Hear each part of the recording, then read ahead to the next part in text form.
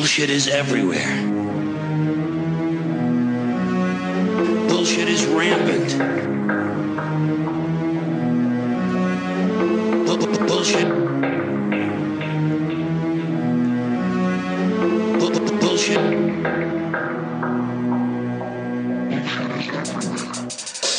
I want you to get up right now and go to the window, open it, and stick your head out and yell, "I'm as mad as hell, and I'm not going to take this anymore!"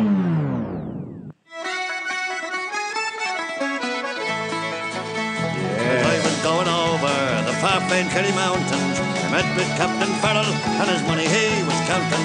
I first produced me pistol, and I then produced me rapier. Sing, stand, and deliver, for I am the boldest saber. Muster, ring, whack for the daddy-o, whack for the daddy-o, there's whiskey in the jar. I counted out his money, it made a pretty penny. I put it in my pocket and I took it home to Jenny. She sighed and she swore she never would deceive me, but the devil took no women for it never can be easy. Muster, ring, whack for the daddy-o, whack for the daddy-o, there's whiskey in the jar. I went to... Yeah, man, Irishman and whiskey and stuff. Fish and That's where I water. was going with that. Yeah, welcome back to the Bullshit Filter, Season 3, Episode 3.2. We're doing the history of the war on drugs. We're halfway through talking about Prohibition. Welcome back, Ray. Welcome back. How's it going? It's going good, Ray. How's it going with you? I'm sobering up a little bit. I don't like that feeling. No, I bet. Now, at the end of Episode 3.1, you started talking about racism and its involvement in Prohibition. Do you want to just recap on that a little bit to get us started? Yeah, basically, after the Civil War, the United States, especially in the north, cities are growing, a lot of factories going up, a lot of immigrants coming over looking for a new start to life, looking for jobs. They navigate to the cities, obviously, and there's a lot of saloons, there's taverns, there's bars, and the people who are already here, whether they're here for a couple of generations, start to equate. They see all these immigrants. They hear the funny languages and the names and stuff like that, and they start to equate these immigrants with alcohol, with maybe some rowdy behavior, and they just start to put the two together. And they're like, things were better before these people were here. Things were better before they brought their maybe habit of drinking out in public, at bars, whatever. So good old fashioned American racism starts to creep up, and now the people who are with the Temperance League and who are with the Anti-Saloon League, the asshole, they have another weapon to use and they have another target, frankly, to point at when it comes to finding something negative about immigrants, about alcohol, especially now that the two are becoming intertwined, at least in their minds. Yeah, and I think it gets a little bit more complicated than that too. I mean, there is this kind of nativism, as it's called. People were saying, "I'm a nativist." They go, "Really? You want to support the Native Americans in their land Not claims?" them. They go, "No, fuck off! No, not them. No, me. I'm a native. Me? Really? I meant me. How long have you been here? I got here 3 weeks ago, but that's better than these cunts that just got off the boat yesterday." Yeah, look, there was this sort of white nationalist vibe going on in the early 20th century. Germans, Irish, Italians had all come over, and they would drink in bars. First of all, you always got this thing about the immigrants are taking our jobs, right? That's not a new thing. Today in America, it's the Mexicans. In Australia, it's I don't know, fucking whatever it is. I don't even know who we're up in arms against about today. I think it's just it's Muslims. I don't pay attention to American Australian media much. It's the boat people. Right. The boat people are taking our jobs, whatever it is. That's like the whole "they are taking our jobs" rhetoric has been around, for thousands of years. I'm sure, back in Alexander's day, people in Macedonia or Athens, the Athenians were claiming that the Macedonians were taking their jobs. Sons of bitches. Alexander goes, "Damn straight, I'm taking the job of all your governments. I'm taking their jobs. I know." Yeah, that's right. And your soldiers. But not your women, because quite frankly, doesn't do it for me. I like a little Persian, Persian mixture. Demosthenes, turn around. flip up your robes. Ooh. Anyway, what I'm seeing. Where were we? Yeah, so that whole they're taking a jobs thing was part of it. But then also you've got the voting side of it, which I'll keep coming back to throughout the course of this series. So you've got all these immigrants coming to the country. They get nationalised. They're able to vote. They hang out at bars. The Irish have their own bars. The Italians have their own bars. Germans have their own bars. They get together in their little ethnic neighbourhoods. They have their ethnic bars where they drink their ethnic drinks. They have politicians of their own nationality who are rising up, go to the bars to give stump speeches, Trump stump speeches, and to bribe people and all that kind of stuff. So there's this. So the Americans that have been there a generation or two longer I like that. are like, fuck this, what's this going on? They want to shut down this whole these different ethnicities, and one of the ways is to shut down their saloons. If you can shut down the saloons, the thinking is you'll be able to shut down these hotbeds of ethnic political power, and you'll be able to stop the rise of the Irish politicians, which means they'll stop trying to get better pay or better working conditions or better whatever it is for the Irish immigrants. Yeah, no one wants that.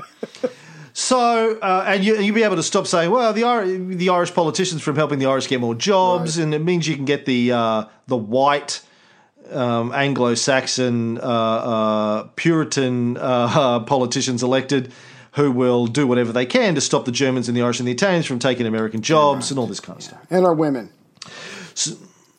And the women, exactly. Now, in 1914, the Congressional Record stated that liquor traffic was responsible for 25% of poverty, 37% of pauperism, 45.8% of child misery, 25% of insanity, 19.5% of divorces, and 50% of the crime. Wow. And again, just like the gentleman that we spoke about last time, that might not all be true, but it makes a powerful message. Booze is the cause of all of the problems, particularly when it's being drunk by the Germans and the Irish and the Italians. In March of 1917, the 65th Congress came together, in which the Dries, the prohibitionists, you referred to our mate Dub Dub in the last episode. Wayne Wheeler is the dry boss. The Dries were outnumbering the Wets, who were the anti-prohibitionists, 140 to 64 in the Democratic Party, and 138 to 62 in the Republicans. Now that's impressive. That's political power right there. That's impressive. Right there. Yes, that is the definition of political power right there. Yeah. Yes, when you have 2 to 3 times the number of people in your camp. Fuck them. Yeah. And then, of course, America joined the war. World War I against Germany in April of 1917. And the German Americans, who were a major force against prohibition, were sidelined. Their protests were ignored. Yeah. Well, we can't listen to you. You're probably in league with the Kaiser. But I mean that's all nice. Yeah. So you're Germans and you don't want prohibition. That just motivates us more. But then there's a real world practicality to this. The new justification for prohibition would allow more resources, especially grain, to be otherwise used. Obviously, would be used to make alcohol, but we can now devote it to the war effort to beat your cousins, ancestors, whatever, who are obviously back in Germany. So again, you've got this theoretical or intellectual argument against German Americans, but now you've got this real world reason for prohibition, because we could be easily using that grain for something better for the war effort. Hurry up and end the war and bring like our what? boys back home. What just making fucking using grain to make alcohol? It's a bullshit argument, but they used But what are they going to use the grain for in the war? feed. I don't know. But it was an argument they used. That's all I know. But it's bullshit. But what were they going to use it for? To feed whatever people. You made the argument. I'm just reading what Wikipedia told me. Why are you giving me shit?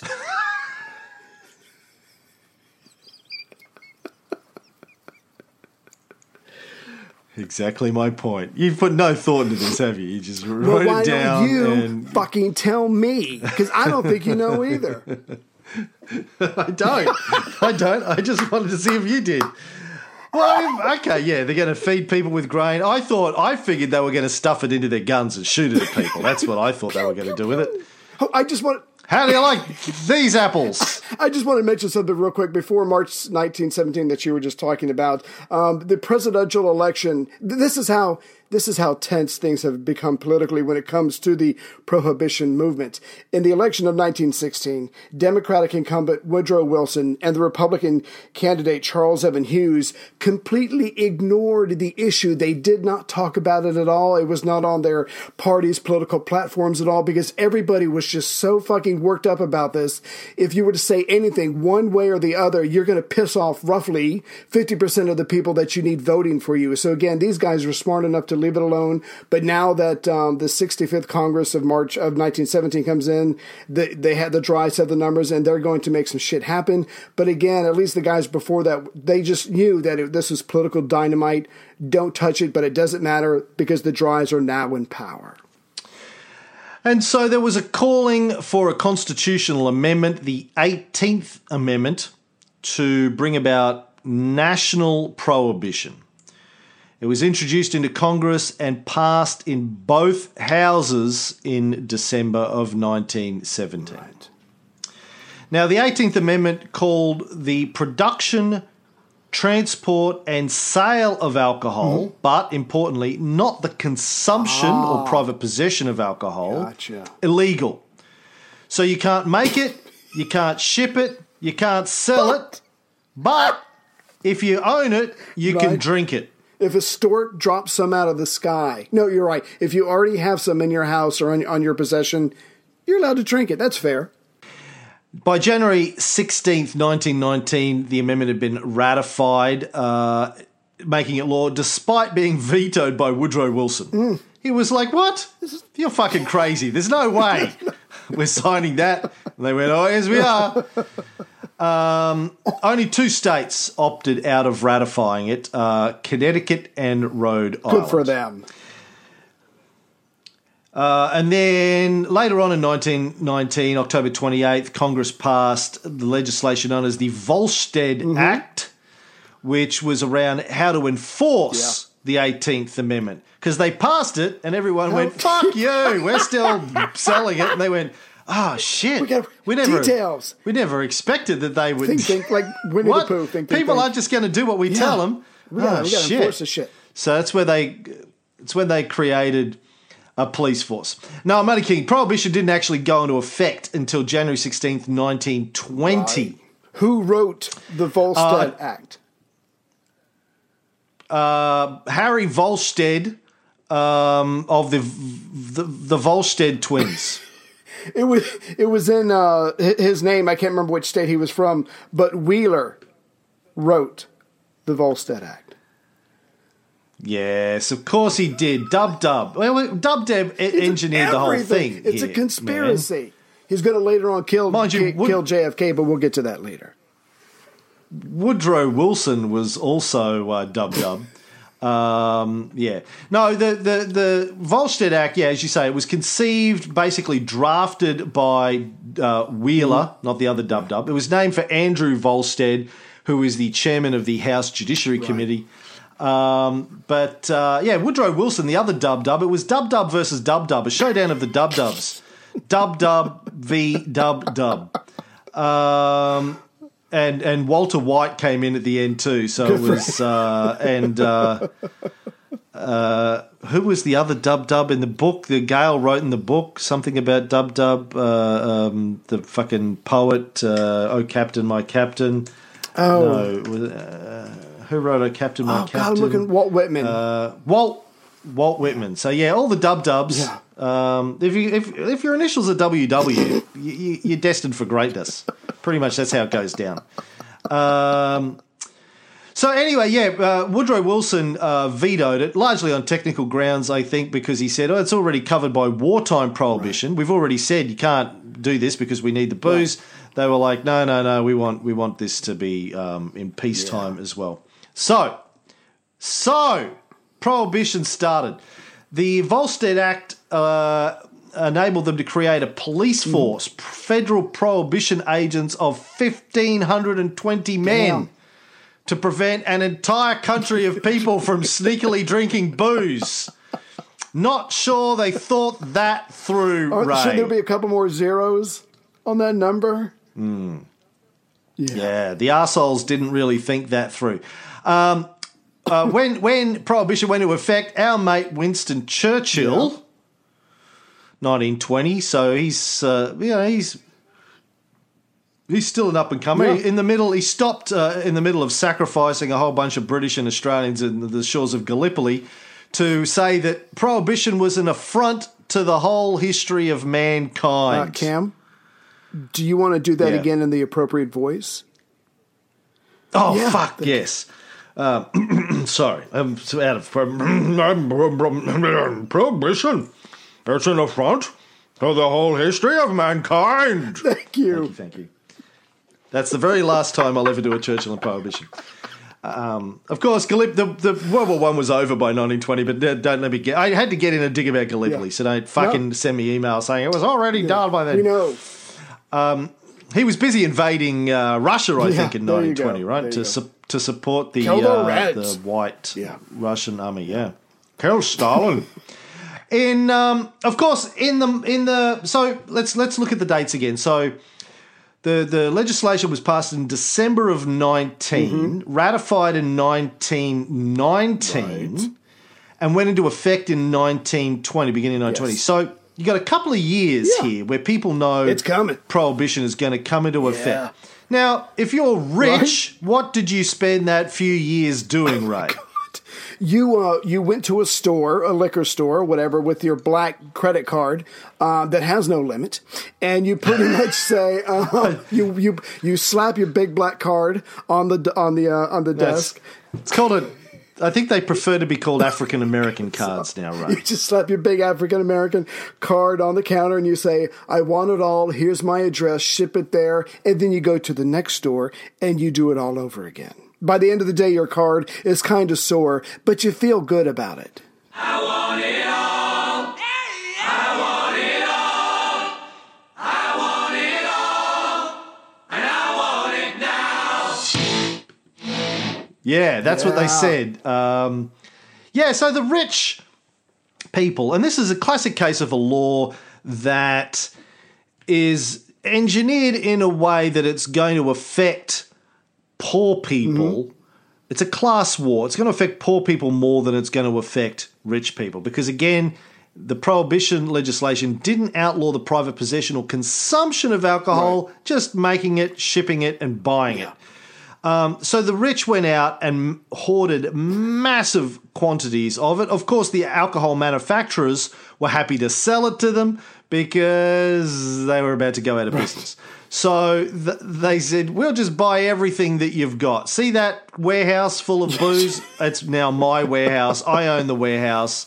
That's now my garage.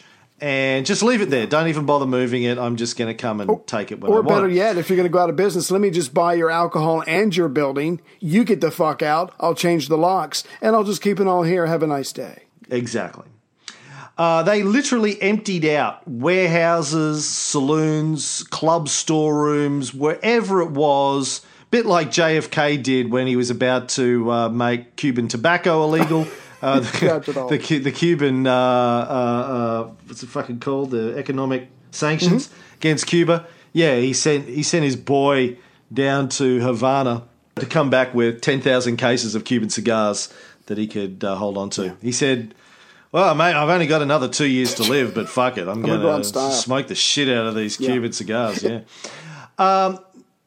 I just wanted to add a little detail to the Volstead Act. So while the manufacture, importation, sale, and transport of alcohol is now illegal in the United States, Section 29 of the Volstead Act allows wine and cider to be made from fruit at home, but not beer. Up to 200 gallons of wine and cider per year could be made, and some vineyards grew grapes for home use. The act did not prohibit consumption of alcohol, like you were saying, and many people stockpiled it before it became illegal, and this is going to cause socioeconomic tension between the haves and the have-nots. But hey, there's always been that. It's just that the reasons for the tension changes over the decades. Now, President Woodrow Wilson moved his own supply of alcoholic beverages to his Washington residence after his term of office ended. The guy who came in after him was Harding, Warren G., took his own supply into the White House after his inauguration. These guys have their right priorities. Good for them. Warren G., people may not know this, he actually made a song about prohibition, about the regulation of alcohol. Regulators. We regulate any stealing of his property. We're damn good, too. But you can't be any geek off the street. Gotta be handy with the steel, if you know what I mean. Earn your keep. Regulators! Mount up! It was a clear black night, a clear white moon. Warren G was on the streets trying to consume some skirts for the eve so I could get some phones. Rolling in my ride, chilling all alone. Just hit the east side of the LBC on a mission trying to find Mr. Warren G. Seen a car full of girls, ain't no need to tweak. All you girls know what's up with the 213. So I hooked to a left on 21 Lewis. Some brothers shooting dice, so I said, let's do this. Jumped out the ride and said, what's up? Some brothers pull some gas, so I said, I'm stuck. These girls peeping me, I'ma glide and swerve. These hookers looking so hard, straight hit the curve. Won't you think of better things than some holy tricks? I see my homie and some suckers all in this mix. I'm getting jacked, I'm breaking myself. I can't believe they taking Warren's wealth. They took my rings, they took my Rolex. I looked at the brother, I said, damn, what's next? Got my homie hemmed up, they said, all around. What's next is we're going to take all your booze. And they did. That's Warren G. Regulate, named after Warren G. Harding and Prohibition. The poor, so the rich are taking their own booze into the White House, out of the White House. The poor, on the other hand, are fucked. They obviously can't afford to stock up. But, like the rich, they still like a drink. Tricky poo. So, what are you going to do, Ray, if you want to drink but you're too poor to go and buy a warehouse full of booze? Well, what you do is you put your hands in your pocket, you look as innocent as you possibly can, and you go around until you see someone, looking a little shady. You give him a look, he gives you a look, you walk up to him and you say, hey, I got some money if you know anybody's got any liquor. And then suddenly you... Hey, you want to... What? You want to suck some dick? No, I thought you were going somewhere else today. Okay, awkward. No, I'd like to suck on the neck of a beer bottle if I could, please. Thank you, sir. But yeah, so bootlegging, and I'm just, again, proud to be an American. Bootlegging pretty much starts right away. The illegal traffic of liquor in violation of the, of course, manufacture, sale, and transportation of alcohol. So again... Because if you think about it, up until this point, there's a lot of what we could generally consider decent, law-abiding citizens who've been here for a couple of generations, and they have their drink. They have the drinks on the weekends. They have the drink with dinner or whatever, and suddenly they can't do that anymore. And so they don't see themselves as having done anything wrong. They don't feel like that they're bad people or they're going to hell or whatever. They feel outraged, and they're Americans, and Americans feel like everything is a privilege. They're going to find a way to satisfy themselves, and they're going to justify to themselves because they're not the immigrants or they're not the ones who beat their wives when they get angry or get drunk or whatever. They're decent people and they want to drink, and by gosh, as an American, I'm going to get me a drink. Yeah, so when people want something and the government says, no, you can't have it, it leads to the development of a black market. Right. And this is where we see the 5 Points gang out of New York City really start to come to the fore, become prominent. 5 Points was started by Paul Kelly, a.k.a. Paolo Antonio Vaccarelli. an Italian American. Over the years, he had been recruiting youths to become sort of criminals. Right. Guys like Johnny Torrio, Al Capone, and Lucky Luciano all got started in the Five Points gang under Kelly. Capone moved to Chicago with Johnny Torrio and ended up becoming the boss of the Chicago outfit when he was 26. It's kind of in the middle of Prohibition, his rise to power. He ran a massive bootlegging operation that included owning secret illegal breweries throughout the country, as well as importing whiskey from Canada. And, of course, he was fairly upfront about the whole thing. A little braggadocio. He used to just say, hey. Yeah, he used to say, hey, I'm just a businessman, giving the people what they want. All I do is satisfy a public demand. Damn right. His view, and this is in The Godfather, where they talk about, people, booze and whores are just things that everybody wants. And, right now. We just give it to them. Everyone looks the other way. He had his view that, look, it's okay, it's illegal, whatever. I'm just a businessman giving people what they want. Like, get off my fucking back. Do you know where his headquarters were, Ray? No, tell me. Cicero, Illinois. That man, Good he old, keeps popping up. We cannot let him go. Good old Cicero. And cui bono is something that we will have to ask ourselves at several points over the course of this series. Who benefits from the prohibition of alcohol and drugs? Certainly Al Capone was one of those. So he and other gangs like his obviously had massive bootlegging operations to supply booze to the poor people who weren't allowed to get it. Rich people are happily drinking away, but the poor people needed to get an alternative source. And they got it in huge quantities. And, of course, the 1,520 police that was set up by the Volstead Act were having a hard time dealing with how they stopped 150 million people from getting access to booze. Alcoholism rates actually soared during the 1920s, during Prohibition. According to insurance companies, it increased at more than 300%. That is good business. What, we're gonna bring in Prohibition. Why? To stop alcoholism. We're gonna save you. Whoops. And also to get ready for Jesus. Now, I do want to make the distinction.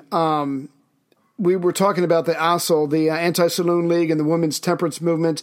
Some of those organizations, and I believe those two, didn't focus on education. They focused on enforcement, kind of ramming it through. So at some point, because of that, this gets lost. There's not a massive message from the government. They're just passing the law. They're just making the rules. But it's only the churches and the other things are saying, this is for your benefit. This is to help you. We're saving you a ton of money. This is bad for you as far as your health, as far as your livelihood, that kind of stuff. There's no message about this is why it's good. It's just enforcement. And I imagine a lot of people are like Americans in that respect, that if you just force me to do something and don't even try to tell me why it's for my benefit, we're going to say fuck you and do it anyway. So, but that the whole educating the people was dropped a couple of decades before this went through. So again, a lot of people are resentful, and they're going to find a way to get around it. No, I don't think that's true, man. What about our mate Hobby?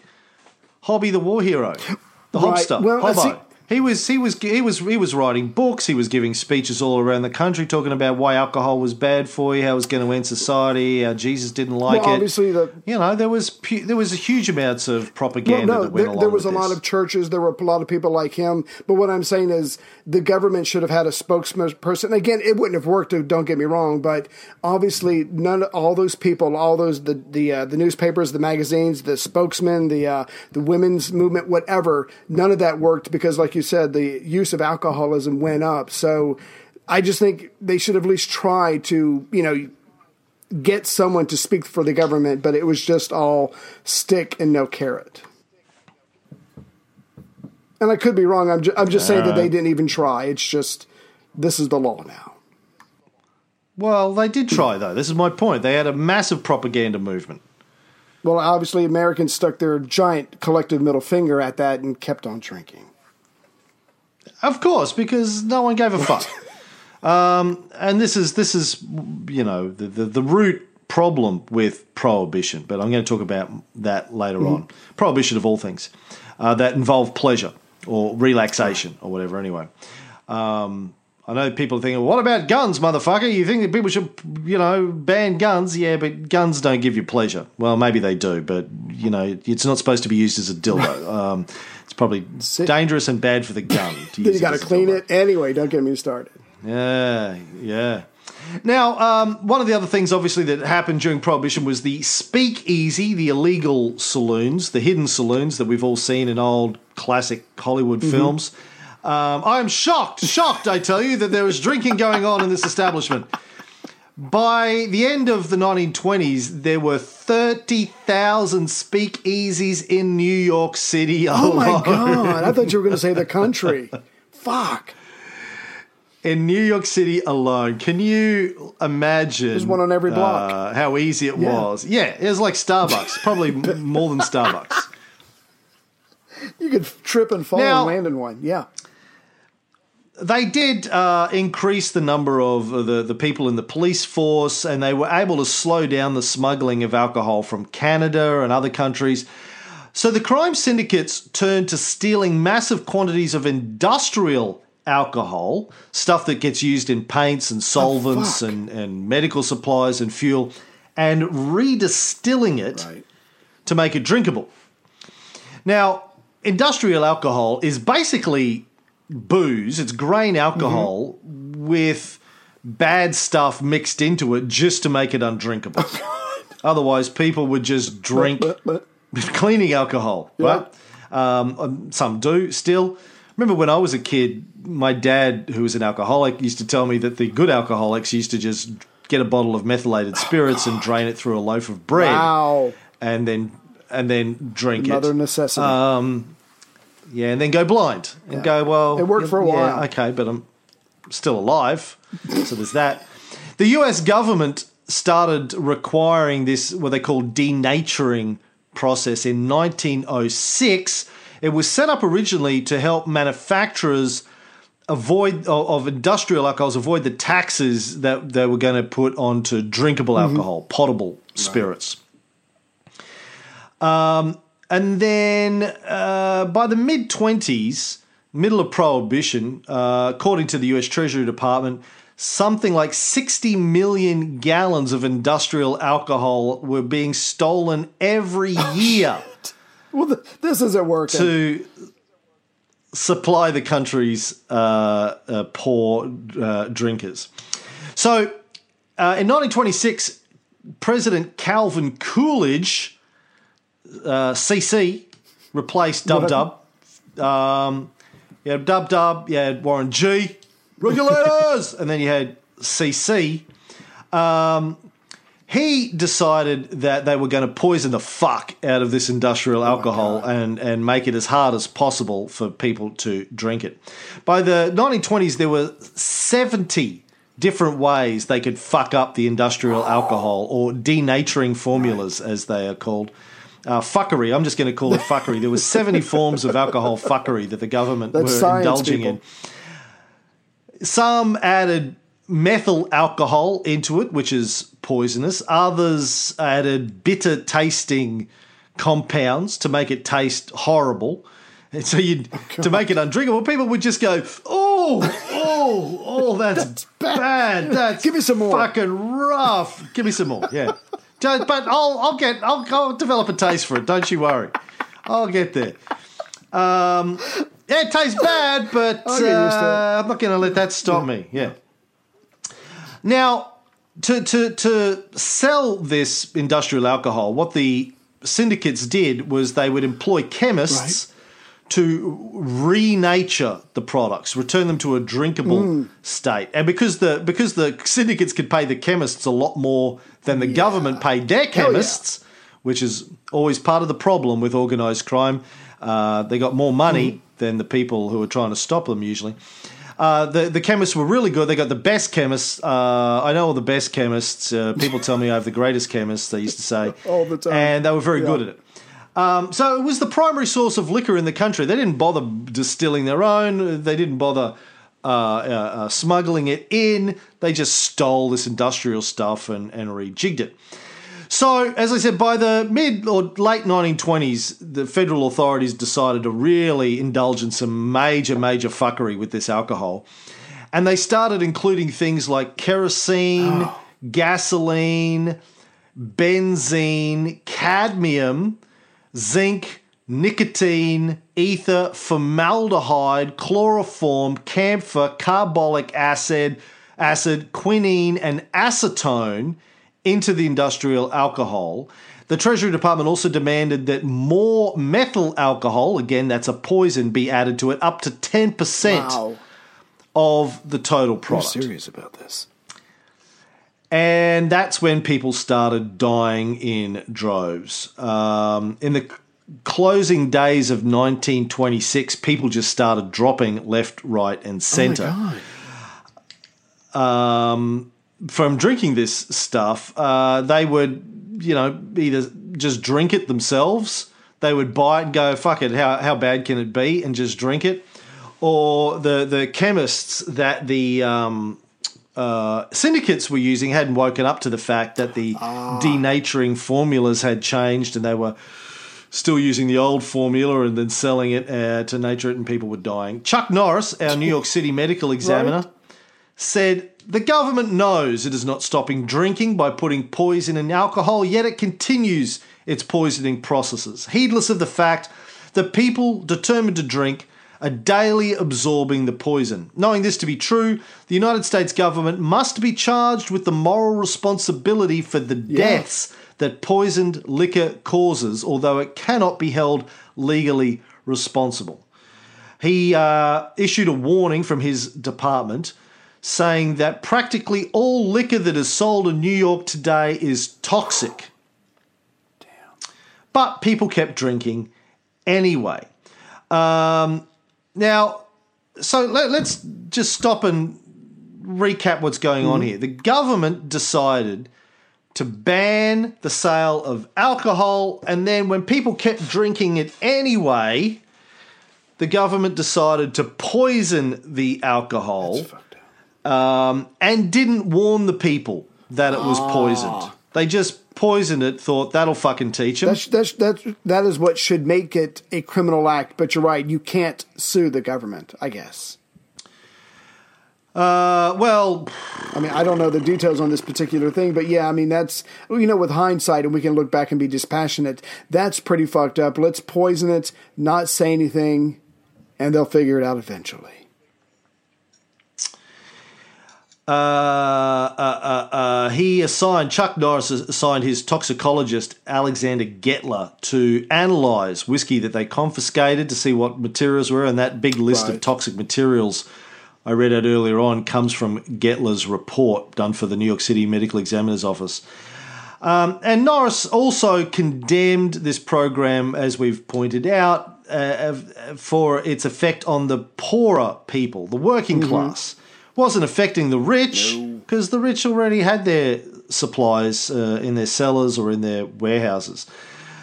Now, the numbers weren't trivial here. In 1926, in New York City alone, 1,200 people were poisoned by alcohol, 400 died.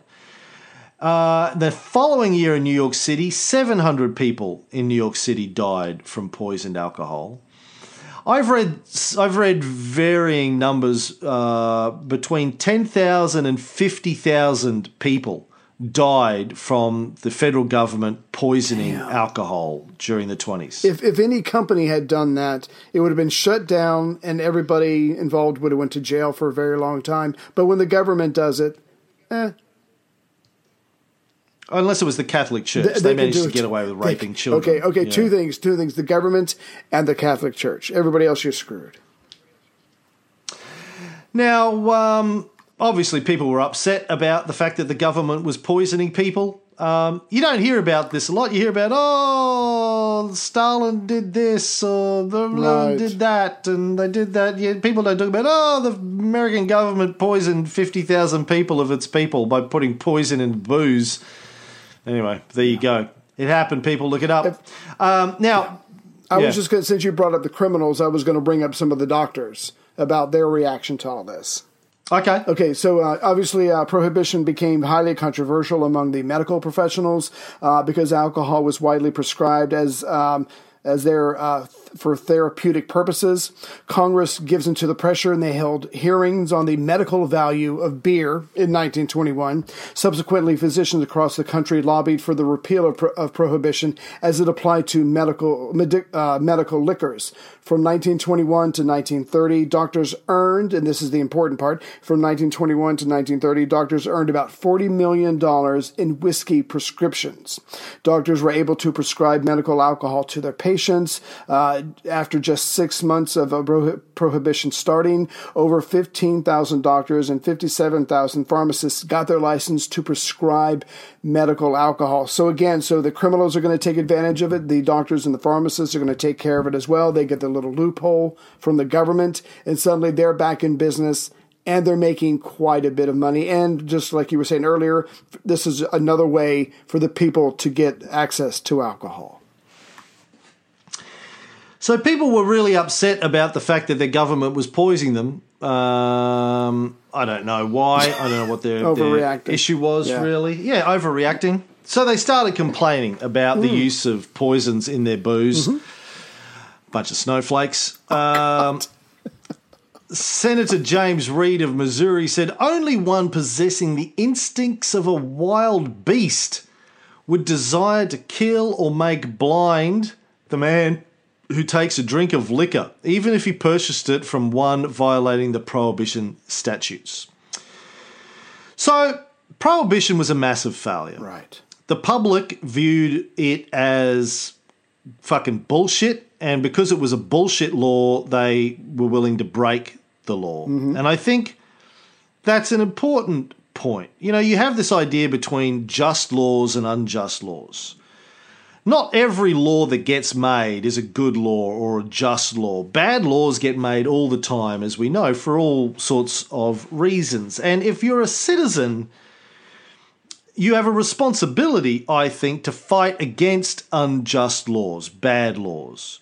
You can fight against them in a number of ways. You can fight against them in legal ways by trying to get them changed, or you can fight against them in illegal ways. Just because it's illegal doesn't mean it's wrong. You can fight the bad laws by refusing to acknowledge the laws, Right. and taking the punishment. Don't poison yourself if you can avoid it. Is my recommendation. Yeah. But people were willing to break these laws because they thought they were bullshit. Yeah. Now, more importantly, not only were these laws bullshit, but they also deprived the economy from the tax revenue that they could be getting from alcohol. In 1920, they were like, who needs the tax revenue? Things are great. We're making so Smoking, much baby. money. Yeah. The fucking good times, man. Besides, this is We are morally the dancing right thing to do. What were you saying? The Charleston, as you told me in one show we did? I'll show it to you next week in North Carolina, which would be ironic Lovely. to do the Charleston in North Carolina Why is that? because it's from South Carolina. Oh, Yeah. that'll fucking piss him off, right? And then something happened in 1929, Ray. What happened in 1929? There was this, again, people overreacting, but there was this depression, economic depression in October. Some people use the word great. Other people have said great. It wasn't me. It's coming from other people. But yeah, so this suddenly the government, the federal government, the state governments, obviously with the stock market turning down and the dollar, the value of the dollar going to shit, the governments need as much money as they can get, and suddenly what was a moral issue now looks suddenly like a fiscal issue because they need to be able to get their hands on every single dollar bill they possibly can, but they're not getting it from alcohol because no one's legally buying this stuff. So when our mate FDR campaigned in 1932 to become the president, Right. He said, one of the things I'll do if you elect me is end prohibition. And people went, oh, you can't end it. Yeah. No, they said you can't do that. You've got an 18th Amendment. There's an amendment like the Second Amendment. You can't repeal an amendment. He said, what the fuck are you talking about? It's just a piece of paper with words on it. It's a process. We can repeal it any time we fucking like. What are you talking about? Well, why haven't you done that with guns? And he said, because it's 1932 and no one cares about guns right now. We did when Al Capone was shooting everybody up a few years ago in the St. Valentine's Day massacre. Yeah. They're like, oh, well, don't tell people in 2018 about that you can repeal amendments. Fuck me. You can do that? What? You can do that? Yeah, we forgot. So when he became president in 1933, he did, in fact, have the 18th Amendment repealed. It's the only time in American history that an amendment to the Constitution has been repealed because, fuck me, don't get in the way of people and their booze. I just want to mention real quick, because this is just too funny not to, before FDR's election, in October of 1930, just 2 weeks before the congressional midterm elections, bootlegger George Cassaday comes forward and he tells members of Congress how he has been bootlegging for 10 years. Cassaday wrote 5 front-page articles for the Washington Post in which he estimated that 80% of congressmen and senators drank alcohol. Now, the Democrats in the North were mostly wets, and like you were saying, by the time the 1932 election comes along, they make some serious gains along with FDR, so he's going to have a lot of allies in here. But basically, they were arguing that prohibition was not stopping crime. In fact, it was making things worse, and now we need the tax money. So again, so just as prohibition had built up with momentum from a lot of speeches and a lot of different organizations, people's resentments have been building up over the years, and so when FDR makes this announcement and other people running for Congress make announcements as well that this is not working, it's momentum in the other direction, and they're able to make it happen in 1933. So that is the end of the 12-year experiment with the prohibition of alcohol in the United States. Yeah. Didn't work. Yeah. So what do you think the lesson should have been from that, Ray? I mean, at some point, when does morality run amok? When do you not care or even try to find out the will or the opinion of the vast majority of a country, when you just know that you're so right, you just bulldozer ahead, damn all consequences? I don't know. It just seems to me that it's my way or the highway kind of mentality. And these people, again, they thought they were doing good. They were doing the will of God. They were trying to save people from themselves. But if you have a country based on freedom, you can't just simply tell people, we're going to do this even though you don't want us to because it's for your own good. It doesn't work that way. I just think it was just morality run amok. What about you?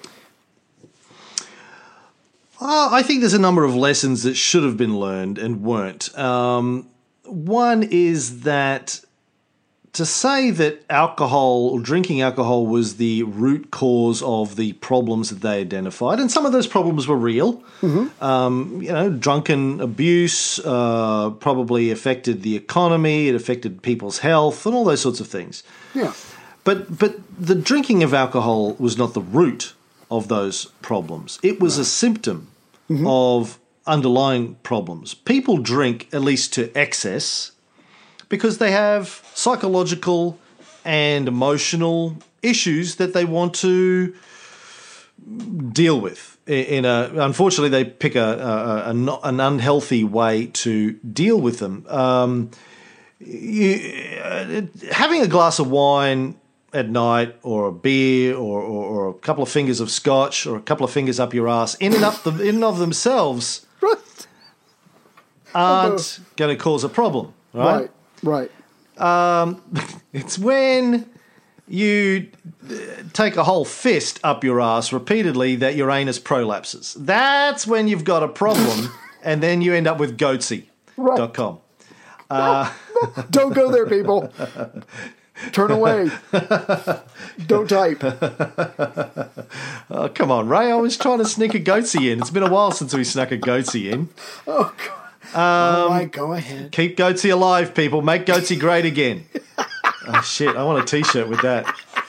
And a picture. Oh, I'm going to do Write that down. Write that down. Don't you? Oh, new what? New? No, not new. No. Shit. I just wrote that as a comment in somebody else's post.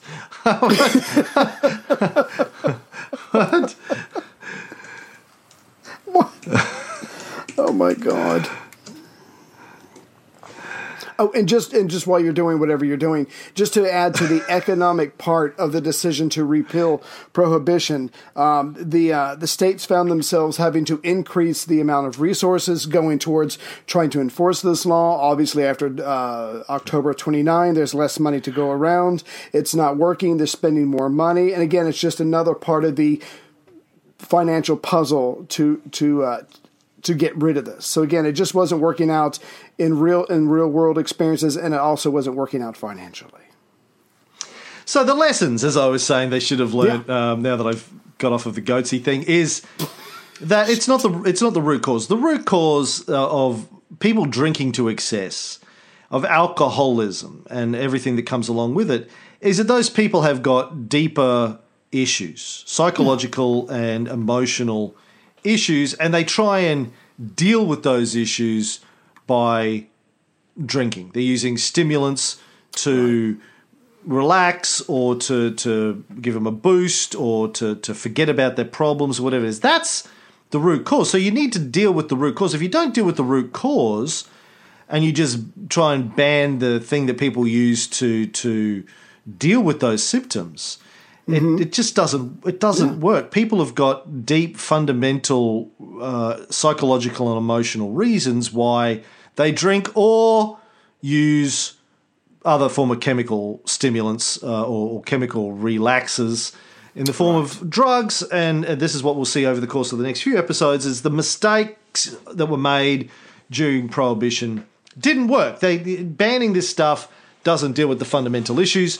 It just ignores, it tries to ignore the fundamental issues and deal with the symptoms. Now, secondly, what we should have learned is when you ban something that people want without giving them an alternative to fix what they want, then, or fix those underlying problems, then black market will arise to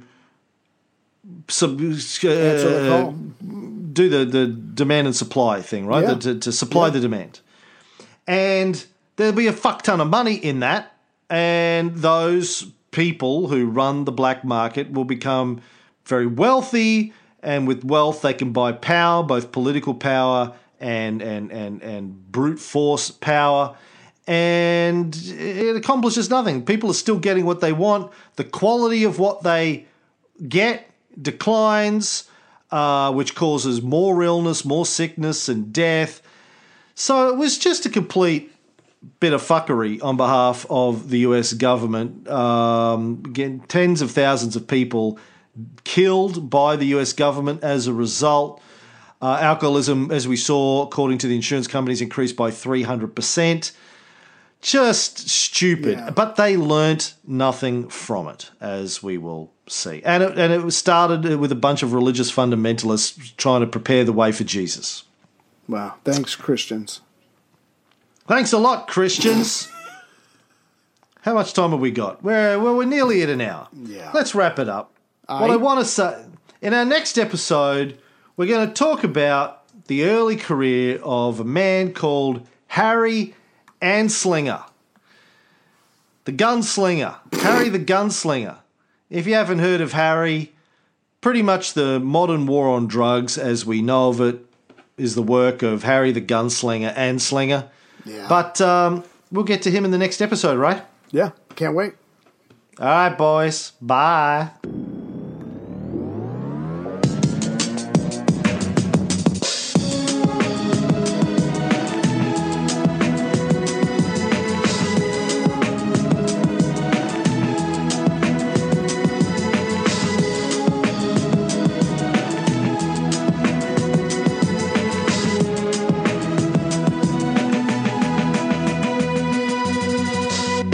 Bullshit.